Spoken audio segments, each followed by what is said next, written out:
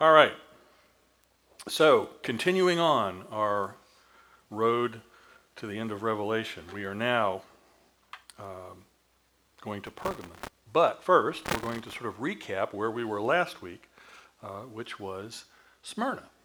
So, the big idea of the text from last week was simply that Jesus is speaking to this particular church, and he's speaking as an encourager. He wants to really encourage them, and he wants to remind them as well that they need to endure suffering faithfully, because he can bring life out of even death or out of suffering and persecution as well. And we looked at a couple of different insights. The first one was essentially that material wealth is secondary to relational and spiritual wealth. And this is why we stress our life groups so much. That's where you build and gain relational wealth. I won't really contradict what Andre said. If you're praying about it, what you should be praying about is not whether to be in one, maybe which one, but there's no need to pray about whether you should be in one or not. That's pretty, we can make a pretty strong scriptural case for the need to be in one. So that was kind of point number one. Number two was just simply, if you are going to be a Jesus follower, you're going to be persecuted in some way, shape, or form.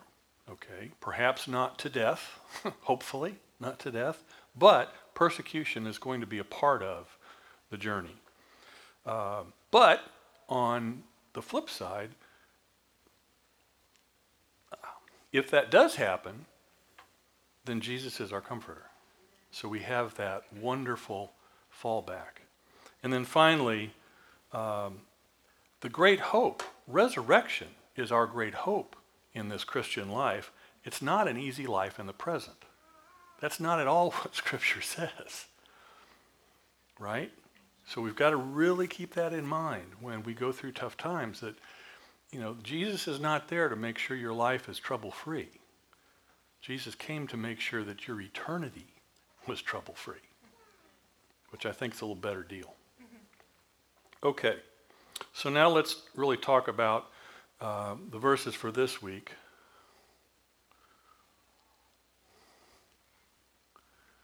Which is Pergamum, although it's referred to as Pergamus here. About 70 miles north of Smyrna. So as you can see, it's the northernmost of the seven churches. So we've gone up north. Now next week we'll start to, when we continue this, we'll start to come back down south. The upper city rested on this massive granite hill that was over 1,000 feet above the surrounding plains. And this is a picture of their amphitheater that they built. And it is said that the acoustics were so good that if you whispered on stage, which is at the very bottom there, you could hear it in the top row. Which I thought was pretty amazing when you think about technology today and so forth. Pergamum boasted these magnificent temples, not only to Rome, but also to the actual emperors themselves. And in fact, it was the very first city that was actually granted permission by Rome to build a temple to a living emperor. So they were the first to do that. And that was in 29 BC, and it was the Emperor Augustus. The city served as an intellectual and religious hub. But the key thing to remember here, really, for this entire passage, is that it was the leading center of the imperial cult in all of Asia. All right, so they were the ones, as you can kind of see that, because if they were that early, sort of getting into this idea of emperor worship, it wouldn't sort of naturally increase. And so that's why this city sort of became the hub of all this. So we've talked about it in some of the other cities, but here was really where it started. Here's where it centered. This was the place. And so, quite naturally, Pergamum is the most likely of the seven cities where Christians are going to be persecuted, because it's so strong there. Now, it also had a massive altar that was with all these serpent carvings that was an altar to Zeus, as well as a huge temple dedicated to Asclepius. And Asclepius was the god of healing, and it was symbolized by a snake. And so, if you've ever wondered why on certain medical symbols you see a snake, it goes all the way back.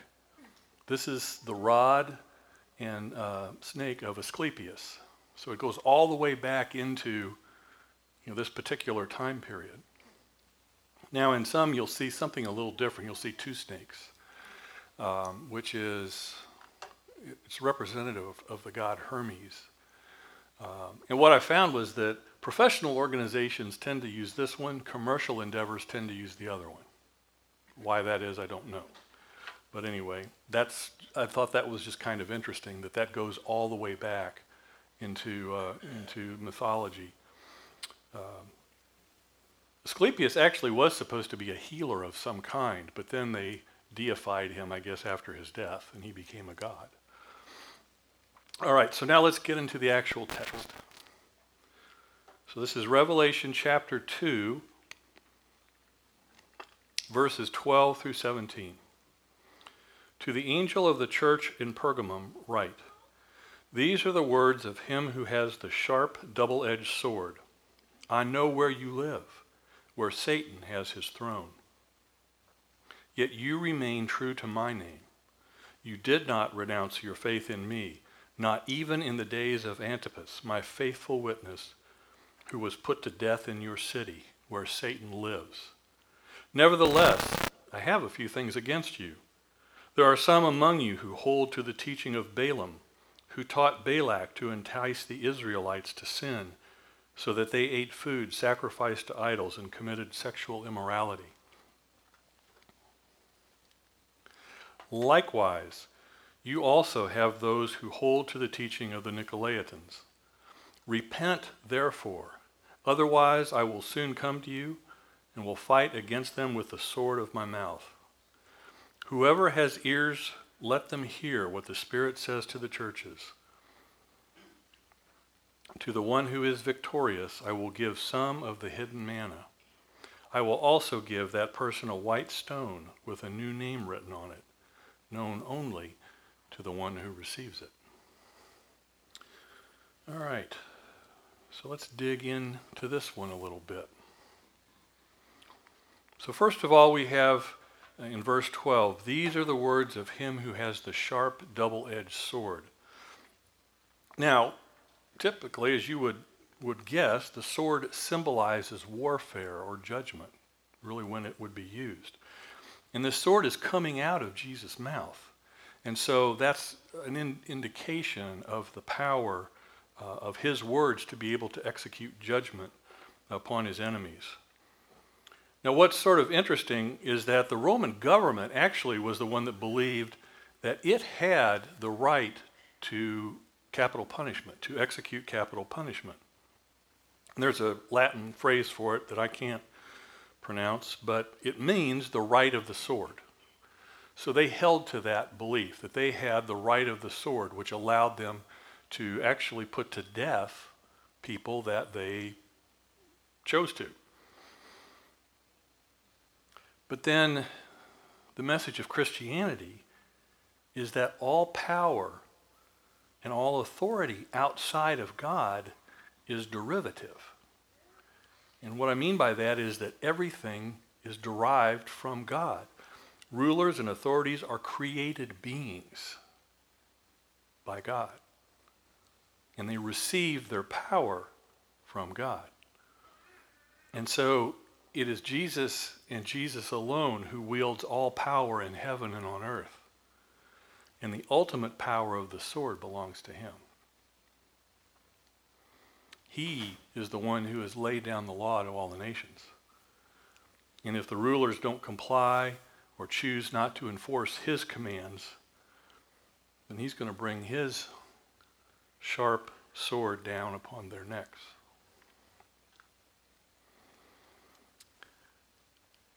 Next, we have verse 13 where it says, I know where you live, where Satan has his throne. Now, Jesus, what he's saying here clearly is that he understands what the difficulties are that they're going through because, he's essentially saying that they're living where Satan has his throne. Now, a lot of different interpretations of what this could possibly mean. We talked a minute ago about the fact that Pergamum sits up on this really high hill that just went way up from the plain. And there are those that, if you were able to look at it from the plain, say that the shape of the hill looks a little bit like a throne. And so that is one interpretation of why this is called a throne. There was also a great throne-like altar that was in the temple of Zeus. Another possible interpretation. Another one being the temple and the cult of Asclepius might have been the reason that he said this. And then finally, as I mentioned at the very beginning, this was the official cult center of worship of the emperor. And that's the one that really seems most likely. Because we see that, Rome is portrayed throughout the Revelation, and in particular in these letters, as the primary human enemy of God's people. And Pergamum is the center of all this, the center for this cult in all of Asia Minor. And so it really stands to reason that that's what this is referencing, is the fact that this throne of Satan refers to the fact that this is the central place where all of that originates. And Satan has already been identified in these messages as well as being united with the synagogue, right? I think it was last week where we talked about a synagogue of Satan, okay? So he's tying those two together. And so, and that refers to the fact that there's this unbelieving Jewish community that's kind of abandoned Judaism and has gone over to all these other weird religions and cults and practices and so forth. And so really the foremost enemy of the church throughout the whole New Testament is apostate Jews. They're the ones that are constantly hauling the Christians before the Roman authorities, right? And so it's this combination, this relationship that exists between, the cult of the emperor worship and then these Jews that were sort of in cahoots with them. And then, on top of that, if you take the fact that Christianity was opposed to all that, right? They were opposed to this idea of statism. They were certainly opposed to the idea of worshiping a created being such as the emperor. And so all of those things sort of taken together would certainly indicate that persecution and probably martyrdom is going to be a prominent part of this city and what goes on there. So that there we have the throne of Satan. You did not renounce your faith in me, not even in the days of Antipas, my faithful witness who was put to death in your city. And so, even though this church was being persecuted by the Roman authorities, they continued to confess Jesus. They continued to really stand in that sense. And so, what they were essentially saying is it's Jesus that's the link between heaven and earth, not one of the Caesars. And so we have now this man named Antipas. And probably because he refused, he may have even been, we don't know, he might have been a leading member of the church. It's possible. But for whatever reason, they executed him. They put him to death for his faith. Now, what's interesting is he's the only martyr that's named in the entire book of Revelation. So he's the only one that we know about by name.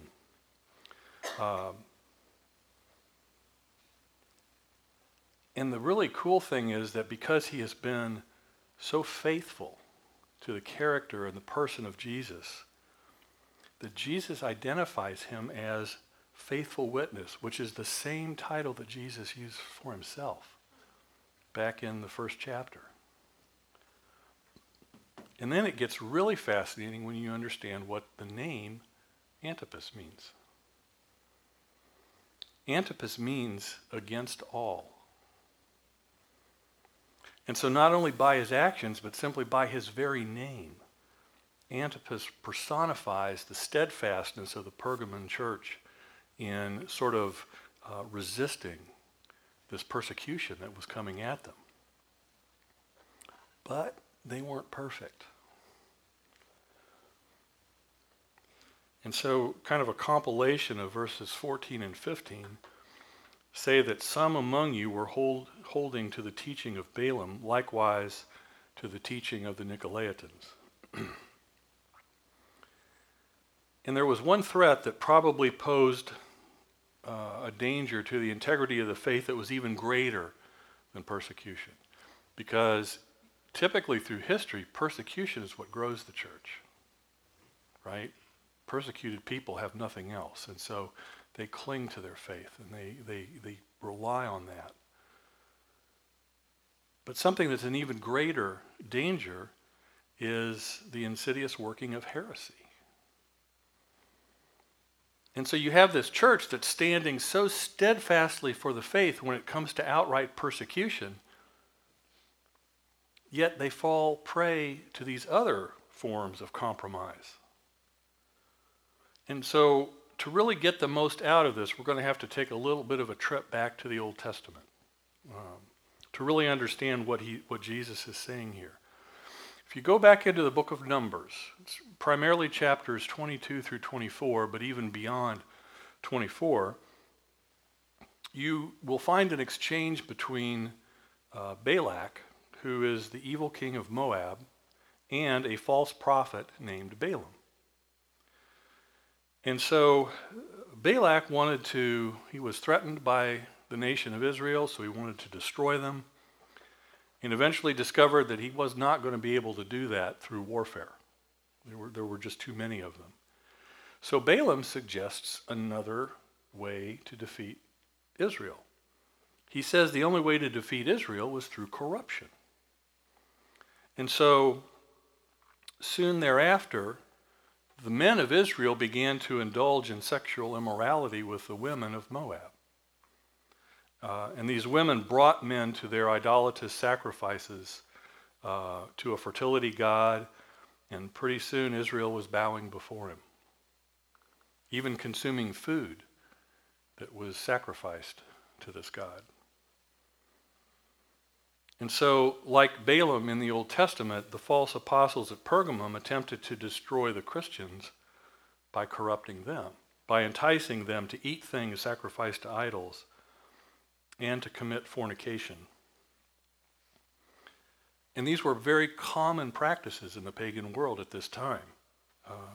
And if you look at it closely, the language that John's using here to write this up seems like he drew it directly from the book of Acts, where you have the Jerusalem Council's words as far as what Gentiles needed to do.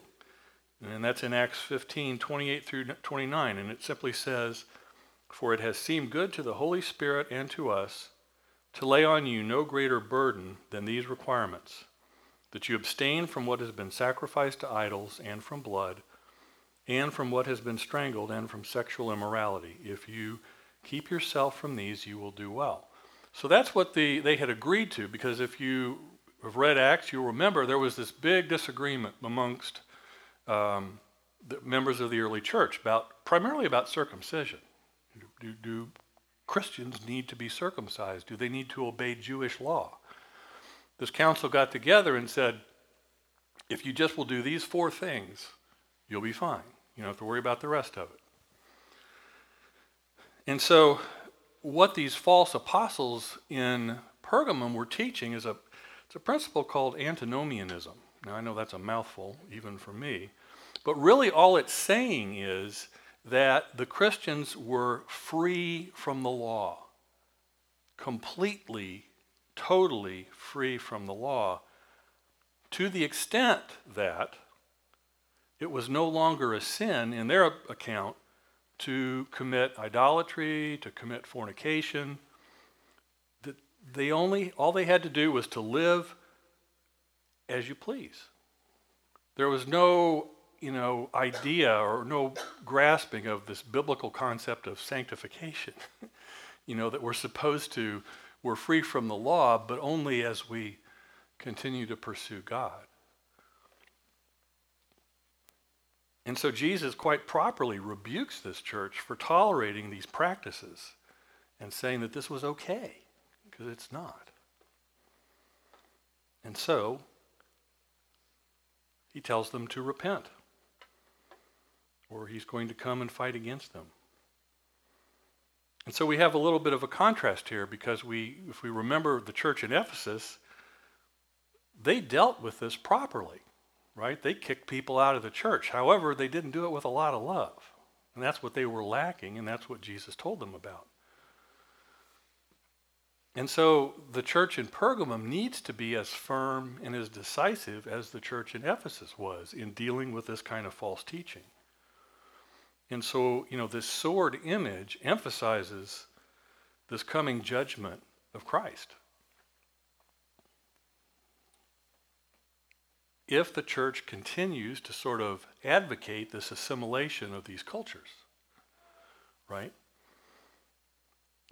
Sort of once again, if we're sort of contrasting and comparing the Old Testament with what we're seeing here, if you know the story of Balaam, you know that when the angel of the Lord appeared to him, he had a sword. And that it was a sword that was eventually used to kill Balaam. And so the church needs to remember that whenever it indulges heretics, whether the people are indulging them or whether it's the leadership, then the church is always on the verge of being destroyed by the jealous wrath of God. Now destroyed doesn't necessarily mean wiped out, but a lot of churches have come and gone.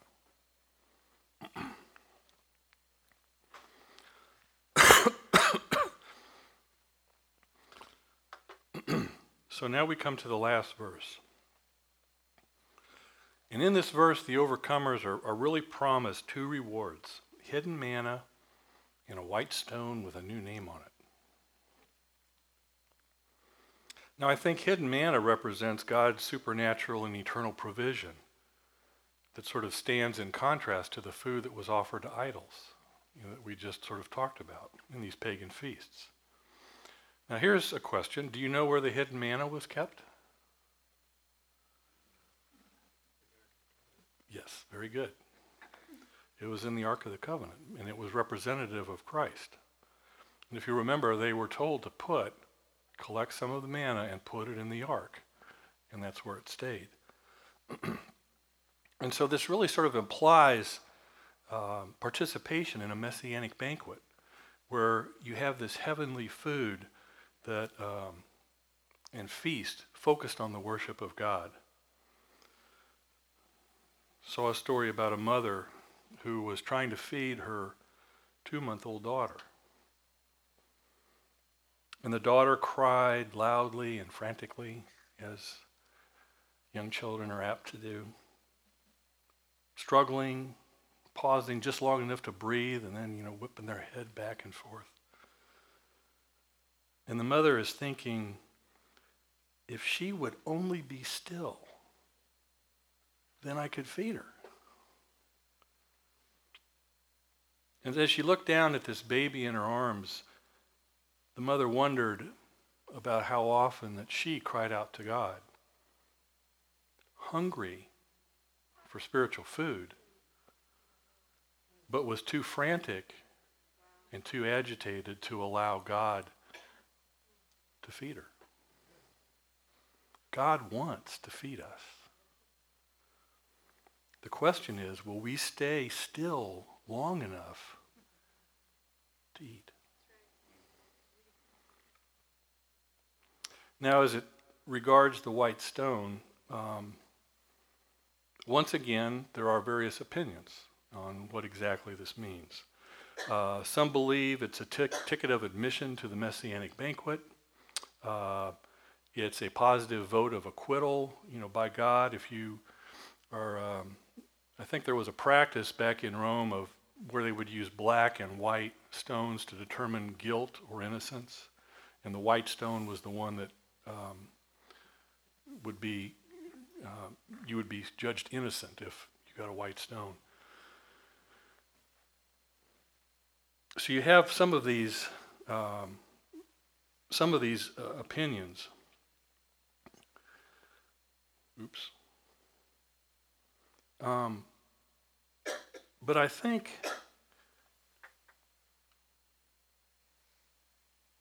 it probably, I've completely lost my train of thought. All right, we're going to have to move past that. But I think more important than the stone is what's written on it, right? We have this expression, known only to the one who receives it. And it's actually rooted in a Hebrew idiom that means that the name is known by the receiver in the sense of owning it. Okay? So in other words, the point is not that the new name is secret, but that it is exclusive. Only the overcomer possesses the name. It's the divinely ordained definition of that person as belonging to the covenant of the Lord Jesus Christ, and no one else has the right to it but that person. All right, so let's see how we can apply some of this.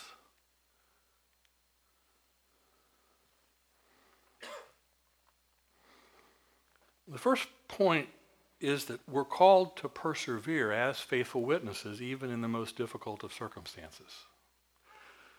You know, we learn from this whole text here about the church in Pergamum that it was a pretty difficult place to be a Christian. You had all these competing things going on. You had the power of the city as an intellectual center. You had the healing cult of Asclepius. You had the altar of Zeus. And then kind of above all of that, you had this city as the center of emperor worship. And so all of that is bound to just greatly increase the pressure that was on the Christians there. Especially the pressure to conform, to be like, one of these things. And so I think this identification of the imperial cult with Satan's throne really helps us kind of do away with that caricature that so many of us have of Satan, with the red horns and the tail and all that sort of thing, and really come to a more biblical understanding of who this diabolical figure is, including the fact that his influence is more deeply felt in some places than in others. In both the first century world and still today, some places are spiritually darker than others. Some are more open to Satan's influence, and some are more opposed to the gospel than others. And so people that are actually living where Satan has his throne, figuratively speaking, need a lot of support, especially in prayer, if they're going to be able to endure faithfully. Pastor Richard and Sabina Wurmbrand were the founders of Voice of the Martyrs, and they were no strangers to persecution. They were Romanian ministers, and they watched as that country fell under the control of communism, an ideological and political movement that demanded ultimate loyalty. In a particular gathering, many religious leaders came forward over an open mic, broadcast to the nation, to praise communism and to swear loyalty to the new regime. Sabina looked at Richard and said, "Richard, stand up and wash away this shame from the face of Christ." Richard said to her, "If I do so, you'll lose your husband." "I don't wish to have a coward as a husband," she replied.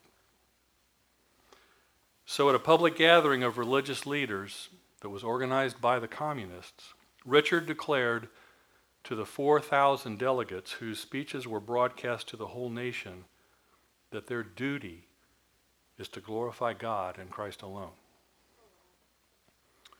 As a result, Richard suffered years of brutal imprisonment and torture. And I have a little snippet of video from him.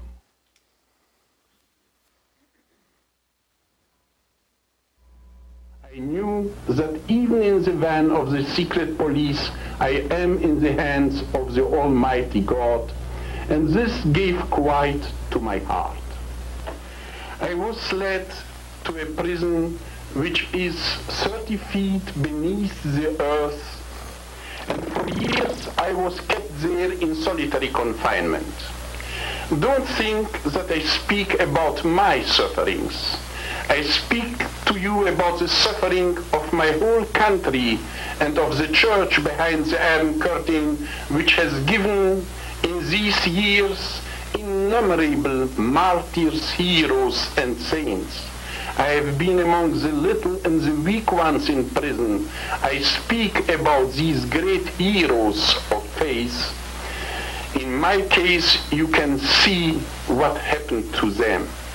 For years we were kept, everyone alone in a cell. Never have we seen sun, moon, stars, snow.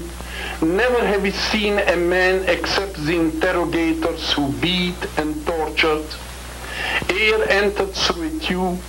Never have we had a book, never a bit of paper.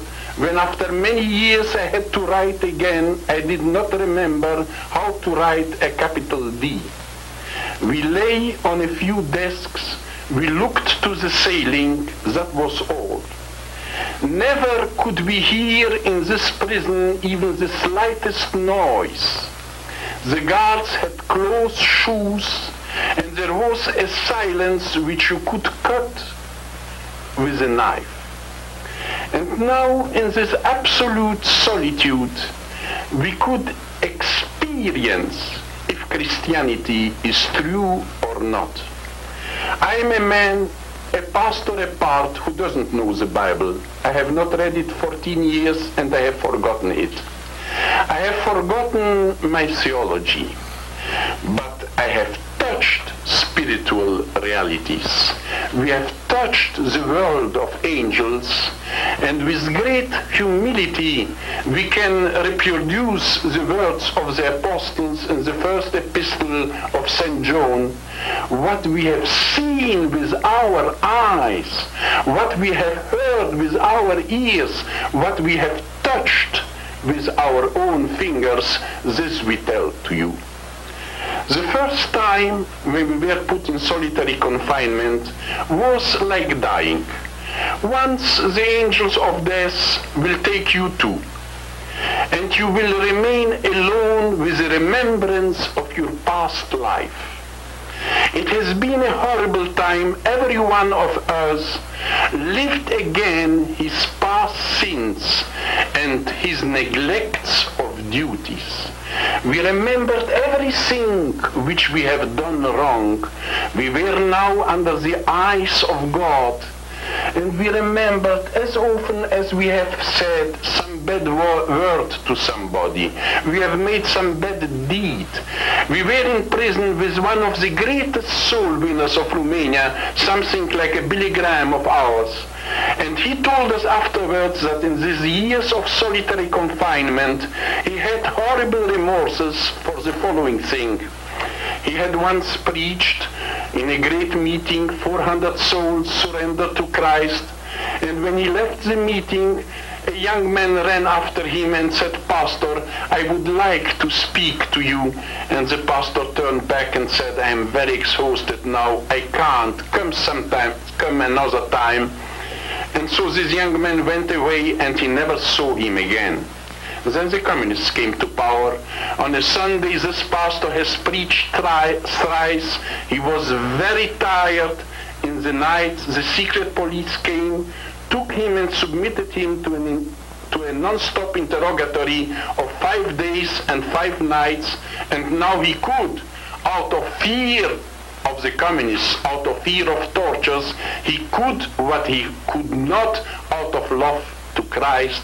And he said to us that I wept during many days, asking myself how I will appear before God, having brought to Christ only 400 when it could have been 401. So we all had an unimaginable pain in our hearts, thinking that we have not done our utmost for the highest, for the one who has given his life for us on the cross.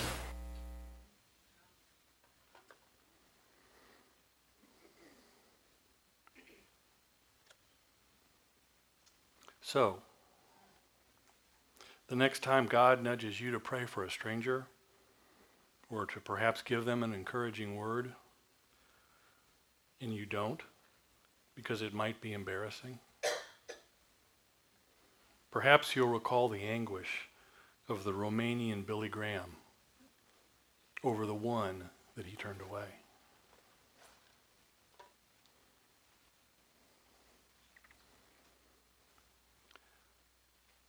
Christians are often tempted to compromise with the world in the areas of idolatry and immorality.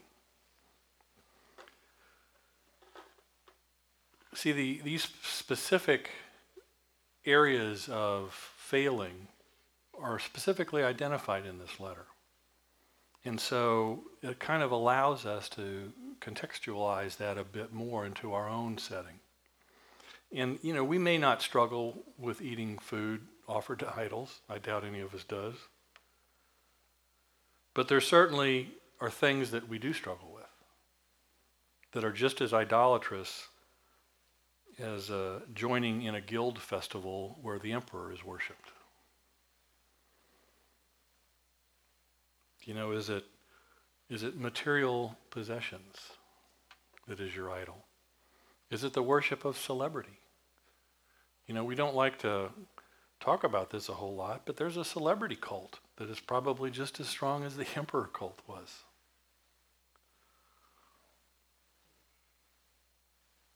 Is it sexuality in some way? Is it just your worldview?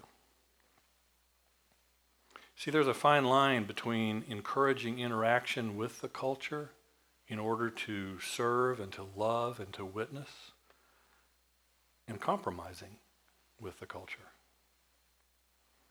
And the freedom to interact that we have with the culture should not turn into a license to participate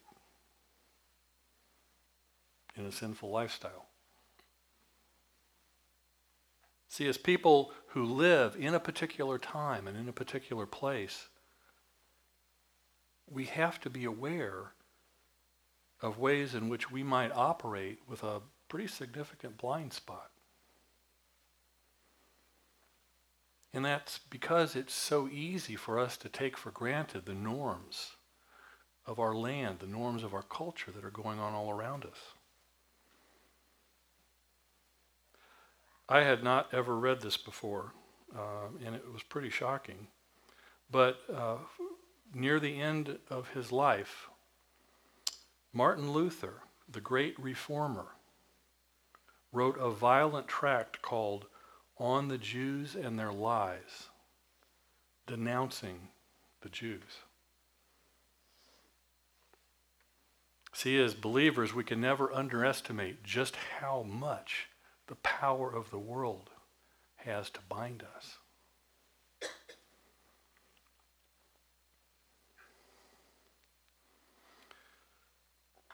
And finally, Jesus' future promise of acceptance, fellowship, and identity can help us endure now. See, while all these promises that are made to the overcomers in these letters to the 7 churches are primarily end times related, the hope generated by those promises can have a life-changing impact in the present. See, people have always pursued the very things that Jesus promises: acceptance, community, personal significance. And so what is promised at this messianic banquet in the new heaven and the new earth can begin now with the family of God, as we are people who can experience these very realities. It's the church that can be the place where the end time promises can begin to be fulfilled.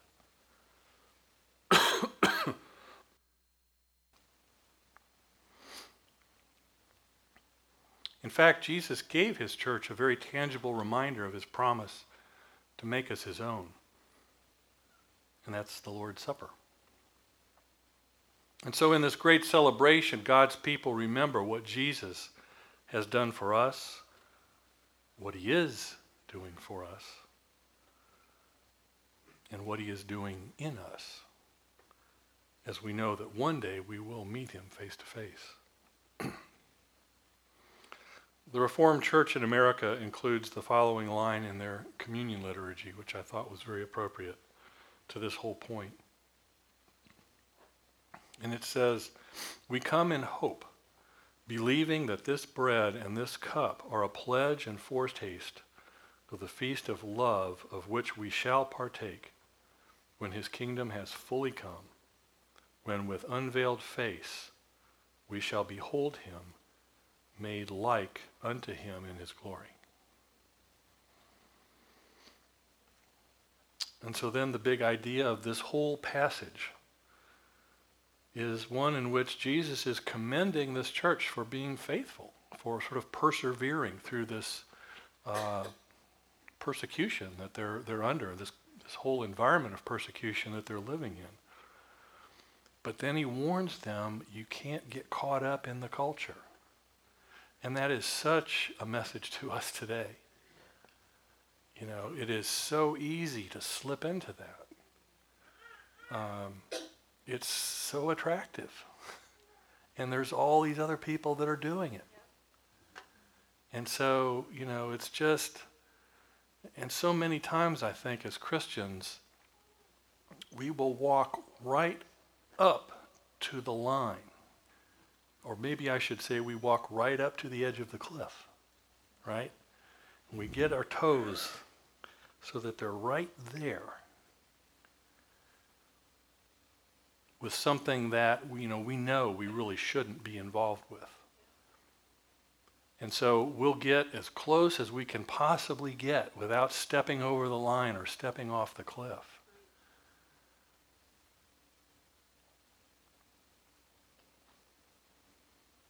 And think maybe, well, I'm not really doing that. I haven't taken that step yet. But you know, if you're going to get that close to it, it's like Jesus said, if you've committed adultery with someone in your heart, it's the same thing. And so if you're going to stand right up at the edge of whatever it is, aren't you really doing that very thing? You feel like though, well, I haven't taken that step. Well, no. If we're going to really follow Jesus, then we have to understand that there's more to it than just taking that step. It's that whole process of walking up to that line and standing there that should be off limits to us.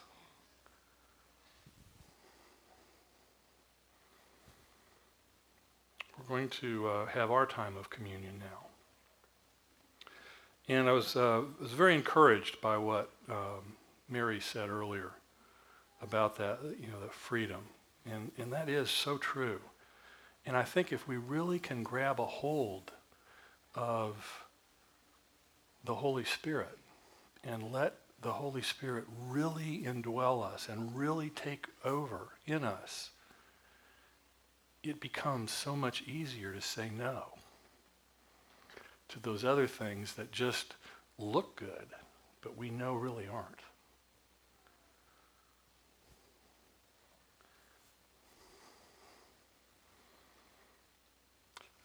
I don't know why this image is coming to my mind, but it's sort of, the whole thing with the attraction of the culture. It's like when you see a picture of a celebrity in sort of a, without the makeup and all that, and then you see them with it, and the difference is so dramatic, when they're just sort of slumming around, and they kind of look just like the rest of us.